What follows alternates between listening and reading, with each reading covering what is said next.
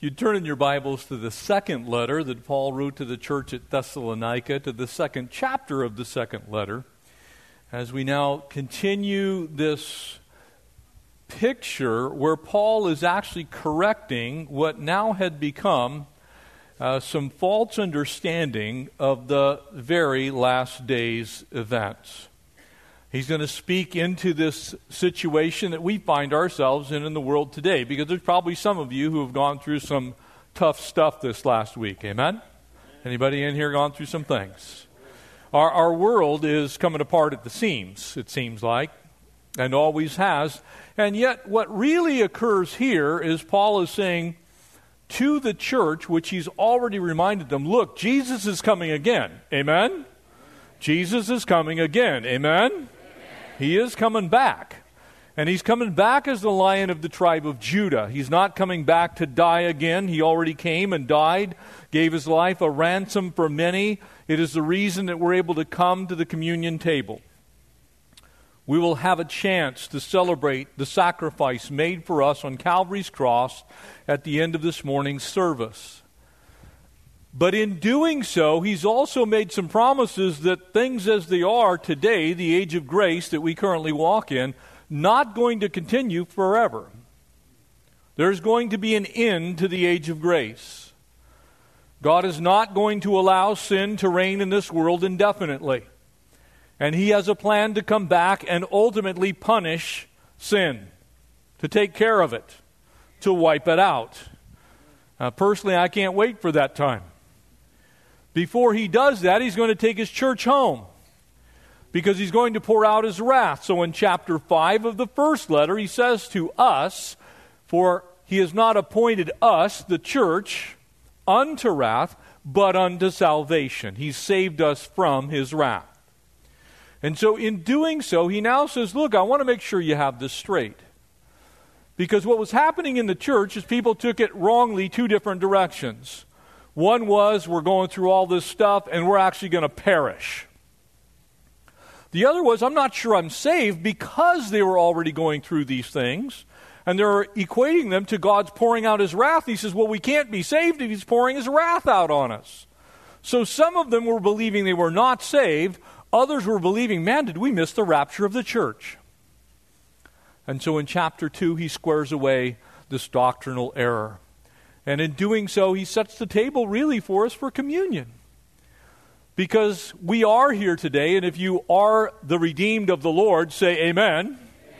If you're the redeemed of the Lord, then these things are not a worry to us. They make us alive unto the gospel. They cause us to be busy about our Father's business. We look at the world very differently from those who do not know the Lord. You see, this time for us is a time to get busy. And so the question for you this morning is, are you ready? Are you ready to see Jesus? Because he may come today, so you need to be ready. Would you pray with me, and let's ask God to bless his word. Father, we are so grateful for the encouragement of your word, and we pray now as we study these 4 verses, God, that you would speak from heaven to earth, that our lives would be enlightened, that our minds would be filled with your promises. Help us to know what you would have us to understand today, so that we might be effective in these last days for your kingdom and for your glory. And so we give you this time, Lord, it's yours. Speak to your church, we pray in Jesus' name. Amen. Verse 1, 2 Thessalonians 2. Now, brethren. So when he says brethren, who's he talking to? He's talking to Christians, amen? He lumps himself, he says, brethren, concerning the coming of our Lord Jesus Christ. Now, could he possibly be talking about the first coming? The answer is no. They're already saved. He's already reminded them of that. He says, concerning the coming of our Lord Jesus Christ. So he must be referring to the second coming, not the first one. He wants to make sure that they differentiate which is which. And then he says, and. Everyone knows that and is a conjunction. Amen? It joins two thoughts together. And our, who's the our? We already know, because chapter 5 of the last chapter told us that he is coming to punish the world through the tribulation. He's not appointed us unto wrath, so we're out of that picture. We must be in another picture, because he says, and our gathering together to him. And he uses a very unique word used once and only once in the New Testament there. That word gathering is episynagogue. It is an infilled church, is another way to look at it. In other words, he's talking about the church. He's gathering the church together. Where's he going to do that? In the heavens. The church will be snatched away. We've already seen that in chapter 1. He says, so I'm making a differentiation here. I want you to understand this. The Lord is coming again, but you need to be concerned with what are you doing before he comes and the fact that you're going to be gathered together with him. We ask you not to be so soon shaken in mind or troubled, either by spirit or by word or by letter, as if from us, as though the day of Christ had come. And he's saying, look, the day of the Lord has not yet come. The day of Christ has not yet come. Those two phrases are one and the same. They're interchangeable with the time of Jacob's trouble, Daniel's 70th week, the tribulation, the great tribulation. They're all referring to a point in time when God is going to pour out what he does not want us to have, which is his wrath. He saved you from that. The reason the cross is so wonderful is you could never have paid your own price. And because you couldn't pay your own price, he saved you from that by forgiving your sin and placing Christ's righteousness in your account in your life. And so what we have at the communion table is what Christ did on the cross. And he's saying, look, that was sufficient. You do not need to be punished for your sin. And that's what his wrath being poured out is. It's the punishment of sin. Read Joel chapters 1, 2, and 3. Very clear what's going on there. God is one day going to take care of the problem that has occurred on this earth and has happened since Jesus was here. What has happened to the Jewish people, how they were treated, very specifically that they were scattered to the four corners of the world, and that the land that is still God's, people have divided. It belongs to Israel. As an eternal possession, they were supposed to keep it in honoring the Lord. And so the tribulation is coming for a very specific reason. Sin and what's happened to national Israel. And so he says, I want you to not be so soon shaken. Look, we didn't write you a new letter. This is not a new prophetic understanding. This is not something I haven't said before. This is what I said before. I told you these things. Don't be moved. And he goes on, and he begins to give us a picture which will actually become a little more complete when we get to the remainder of this chapter. But as you look at this, he gives us actually three things which we'll look at in a moment. Let no one deceive you by any means. He said, let no deception creep into your life by any means. For that day, which day is it? He's referring to the day of Christ, the day of the Lord, the tribulation. He's saying, look, that day is not going to come. It will not come unless the falling away comes first. He uses the Greek word there, apostasia. So it's not talking about things just becoming evil because they're already evil. But a falling away means you have to first be somewhere in order to fall away from it. Where is that place you have to be? A believer. You have to be in the church. You have to be about the things of God. And people will be about the things of God. And it says in the very last days, before the Lord comes again, there will be a falling away from the things of God. From grace. From the Word of God. And so he makes it very clear. And then he says, and, again a conjunction. It's not one or the other. In this case, it's both of these two things. And the man of sin is revealed, the son of perdition. The titles that we already know who this is. Daniel spoke very clearly that there would one day be someone who would come on the scene, who would be the man of sin. The prince who is to come. Not speaking of the Lord Jesus, but that final world ruler who would pop up on the scene and begin to do the things that the world right now today yearns for. If you could name 3 things in the entire world that the whole world right now, today, would want to see happen, they are the very things that will be attributed to this particular world ruler. Number 1 is solve all the world's religious problems. Join everybody together in a single world religion, solve everything ecumenically. We just all become one giant religion.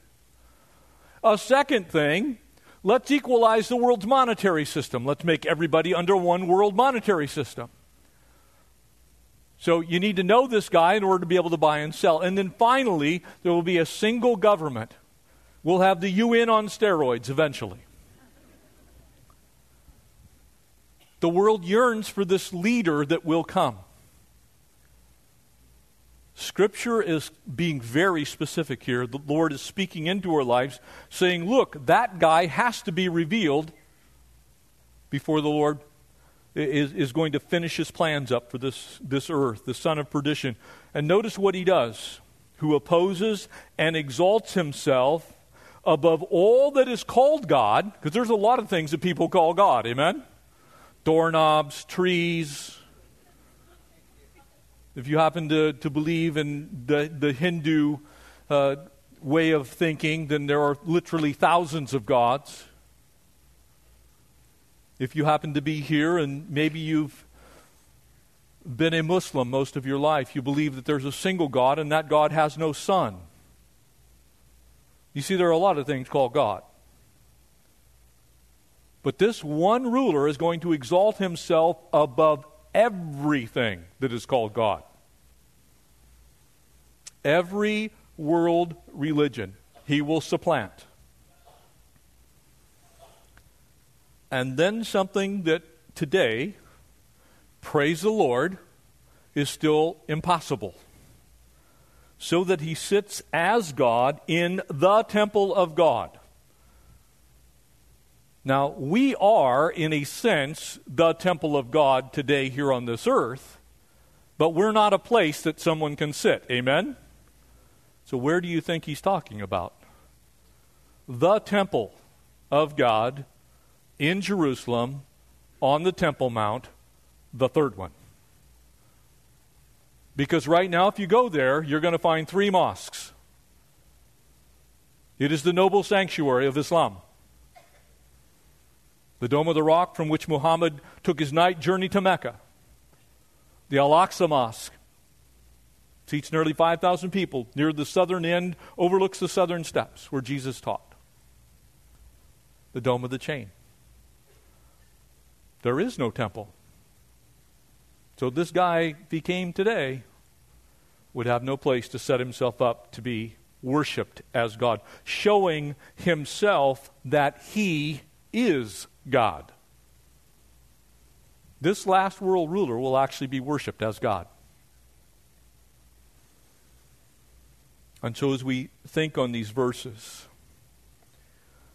you see, when we look at the world today, you can see how clearly the world is moving that direction. And people will always ask, well, is it going to be next week, next month, next year? The same questions were alive then. They were going, did we miss the rapture? Are we in the tribulation? Is the Lord coming back tomorrow?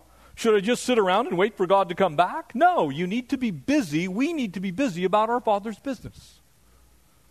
There are people who desperately need today, maybe in this building right now, that do not know the Lord Jesus Christ personally as their Lord and Savior. And so we, as the church, have work to do. We should not be sitting around going, well, I don't know when the Lord's going to come back, or maybe we already missed it. Oh, he's coming again. And you can be sure that he has not yet come again, because there is not right now, since 70 A.D., when the Emperor Titus Flavius destroyed Jerusalem, pushed the Temple Mount off. You can see the rocks. They're still sitting at the base of the wall on the southern end of the temple. They're still there. But there will be a ruler who's going to square all those things away. So in the meantime, he says, basically, in case you missed it, Jesus is coming again. He wants to make sure that we get it. You see, this stimulates us to action. It causes us to not sit around going, well, I don't know. We do know, and we know that he has not yet come back. And here's the beauty for us. That means we still have time. You have time. Every unsaved person in your life, you still have time to share the good news of the gospel with them. Our country that's going so sideways from God right now. There's time to pray and be about our Father's business. But we will not always have that time. Because when you think not, the Son of Man will come. And one day you're going to be snatched away by force. Well, it'll be all good for you. If you're here and you love Jesus, you'll be gone. But not so good for those who've been left behind. And so he says, look, I want you to make sure you have this right. Jesus is coming again. What does that day look like? And people often will say, well, we just don't know that much about it. We know a ton about that final day. Because it's not actually a day, it's a period of time. Daniel described it as a final week of God working out the very last stages of the time when people can come to faith in Christ.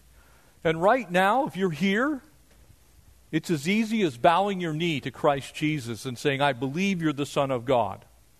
I believe that you died on Calvary's cross. I believe that your blood purchased my life back from sin and death, and I'm resting by faith in that grace that you're going to give me as a gift. You see, today it's easy. But there's going to come a time when it's not going to be easy anymore. Because you're going to give up gold to buy a loaf of bread. You will have received a mark on your right hand or on your forehead to even purchase anything. Oh, sure, at the beginning, because Daniel tells us that at the beginning there will be a reign of peace under the Antichrist. He'll make a peace treaty with Israel. And so it'll look like things are going well.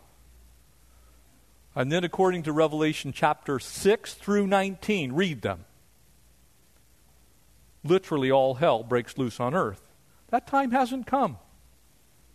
Praise God. Amen? But it is. And we need to be very concerned that it is going to happen. So many Christians just sit around, well, I got my whole life.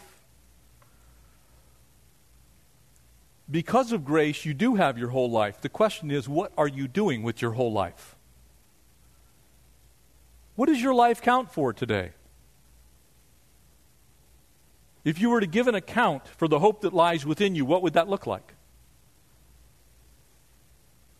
You see, when you read these passages, Isaiah 13 is sufficient by itself.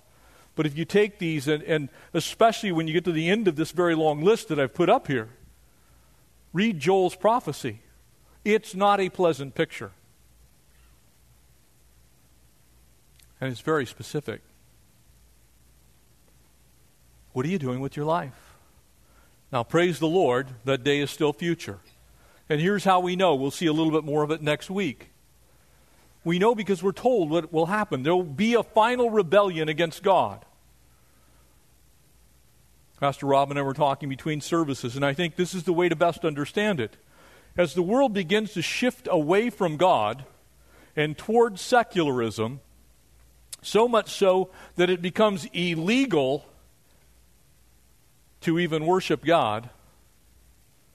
Now, can I tell you tonight, if you were to go someplace publicly and stand on the street corner, and assuming that you know some of these words, I pray you don't, but you could recall every vulgar word that you have ever learned in your entire life. You could scream those at the top of your lungs. You could behead the President of the United States in a play in a park owned by a municipality. That would be okay. But if you were to stand up in a public place and proclaim that Jesus Christ is Lord and no one comes to the Father but by Him, that would be actually illegal. It would likely be considered hate speech. Ask yourself a question. Where are we? Where's the world heading? When evil is good and good is evil, we're getting towards the end. And so he's helping us keep track of where we are on the great timeline. personally, we are way towards the end. How much longer we have, I don't personally know. But I know this, we have a whole lot less time than we had 2,000 years ago. Boy, howdy. Amen? And so he says, look, rebellion against God is going to be the first sign. Falling away from the Lord.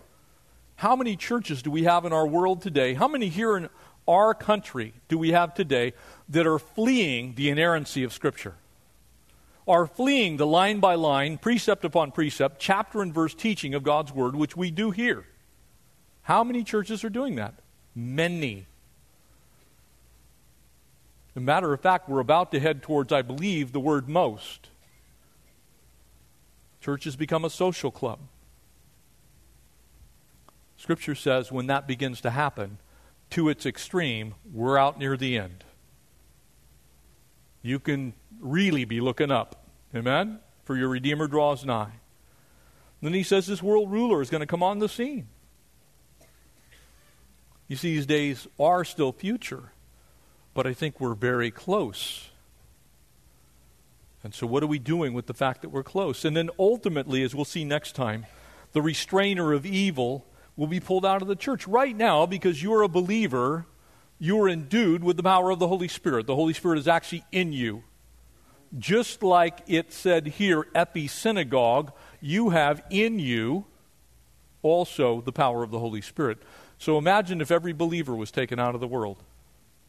Now surely the Holy Spirit still is the third person of the Trinity and is still God, and surely the Holy Spirit has the capacity to work. But what if the Holy Spirit said, I'm just going to withdraw? Oh my. Imagine what the world would look like then. So he says, don't be so soon shaken or troubled. It hasn't happened yet. And praise the Lord, that is where we can hang our thought processes right now. There's still time. Don't be deceived. There is still time. But it should stimulate us to action. It should make us excited. I'm sitting there watching Pastor Jess from Ireland going, that's awesome. I'm thinking about the team leaving tomorrow to head to El Salvador. I'm going, this is amazing. And by the way, the facility they're going to, you all paid to build. That whole missions base. You see, we're busy about our Father's business because people's eternity lies in the truth of believing that Jesus Christ is the only Son of God. And He died to set them free. Before the world completely comes unhinged, there's going to be a ruler that's going to come along. And he's going to be known as the Antichrist. His name is actually given in one of John's letters, the second letter that John writes. But this man of sin that comes on the scene, you see, the world is aching for that kind of leadership right now today. If he showed up, I believe the world would welcome him. Kind of get all the religions together in one place. That's awesome. You're going to equalize the monetary things that go back and forth between the United States and China and Russia. Great. The world's looking for that kind of ruler right now. And never before in human history have we even had a global community such as we have right now. So we're out there on the end of the timeline. That falling away is happening, and we are looking for that type of ruler even today. So we need to be ready. You know, it's interesting, if you were to have an original copy of the King James Bible when it was first produced in 1612, inside the cover of the Bible, in the introduction, it actually named the Antichrist as the Pope, Pope Leo.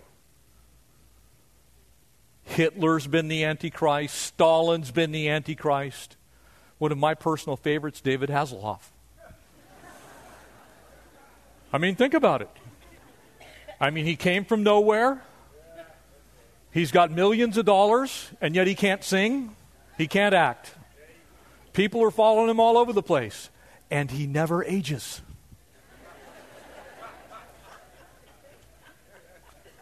This is what people do. They sit around and try and figure out who the Antichrist is. If you're a believer and you're here today, he's going to be revealed after you're gone. You're not going to know who the Antichrist is. Maybe he's alive, but you're not going to know because he's going to be revealed after we're out of here. People are wandering around trying to figure this out, and books have been written about it. It's just like, don't waste your time. And I'll show you why. Here's how crazy it gets. I think it's Barney. I'm going to make the case for Barney right now. He's a cute purple dinosaur, amen? So if you change all the U's to V's, that's proper Latin. Remember, our Bibles in English came from Latin, so we got to change that. So we substitute the V's in there. We pull out all the Roman numerals, leaves you with the ones that I have there on the PowerPoint slide. Change those to Arabic values for number, and guess what you got? 666. Barney is the Antichrist. This is how fruitless this gets. It's like people are wondering, I know who it is. It was Mikhail Gorbachev, it's Vladimir Putin. The Russians always have somebody in. I've had people recently, it's Donald Trump. No, it's not Donald Trump. Frankly, to us who know the Lord, it does not matter. Because we will not be here in that sense. We'll be home in heaven, waiting to come back with Jesus. Amen? But that beast of Revelation 13 is going to have his way. The leopard that he's described there in that chapter is amazing. The great harlot of Babylon, Revelation 17. The little horn of Daniel, going to be at work. But you need not worry. Why? Because you can change your destiny today. Because of what Jesus did on Calvary's cross. I'm going to ask the worship team to come back up, and I'm going to ask the communion team to come forward and begin to pass out the elements of communion. And while we kind of finish the thoughts here, while the elements are being passed out, I want to remind you that we're about to celebrate the Lord's Supper. And as such, these elements represent the broken body of Jesus Christ and the shed blood of our Lord and Savior. And they are for believers only.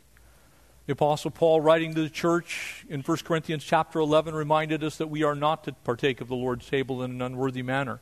So if you have not invited Jesus Christ into your life, if He is not your Lord, He is not your Savior, you have two choices right now.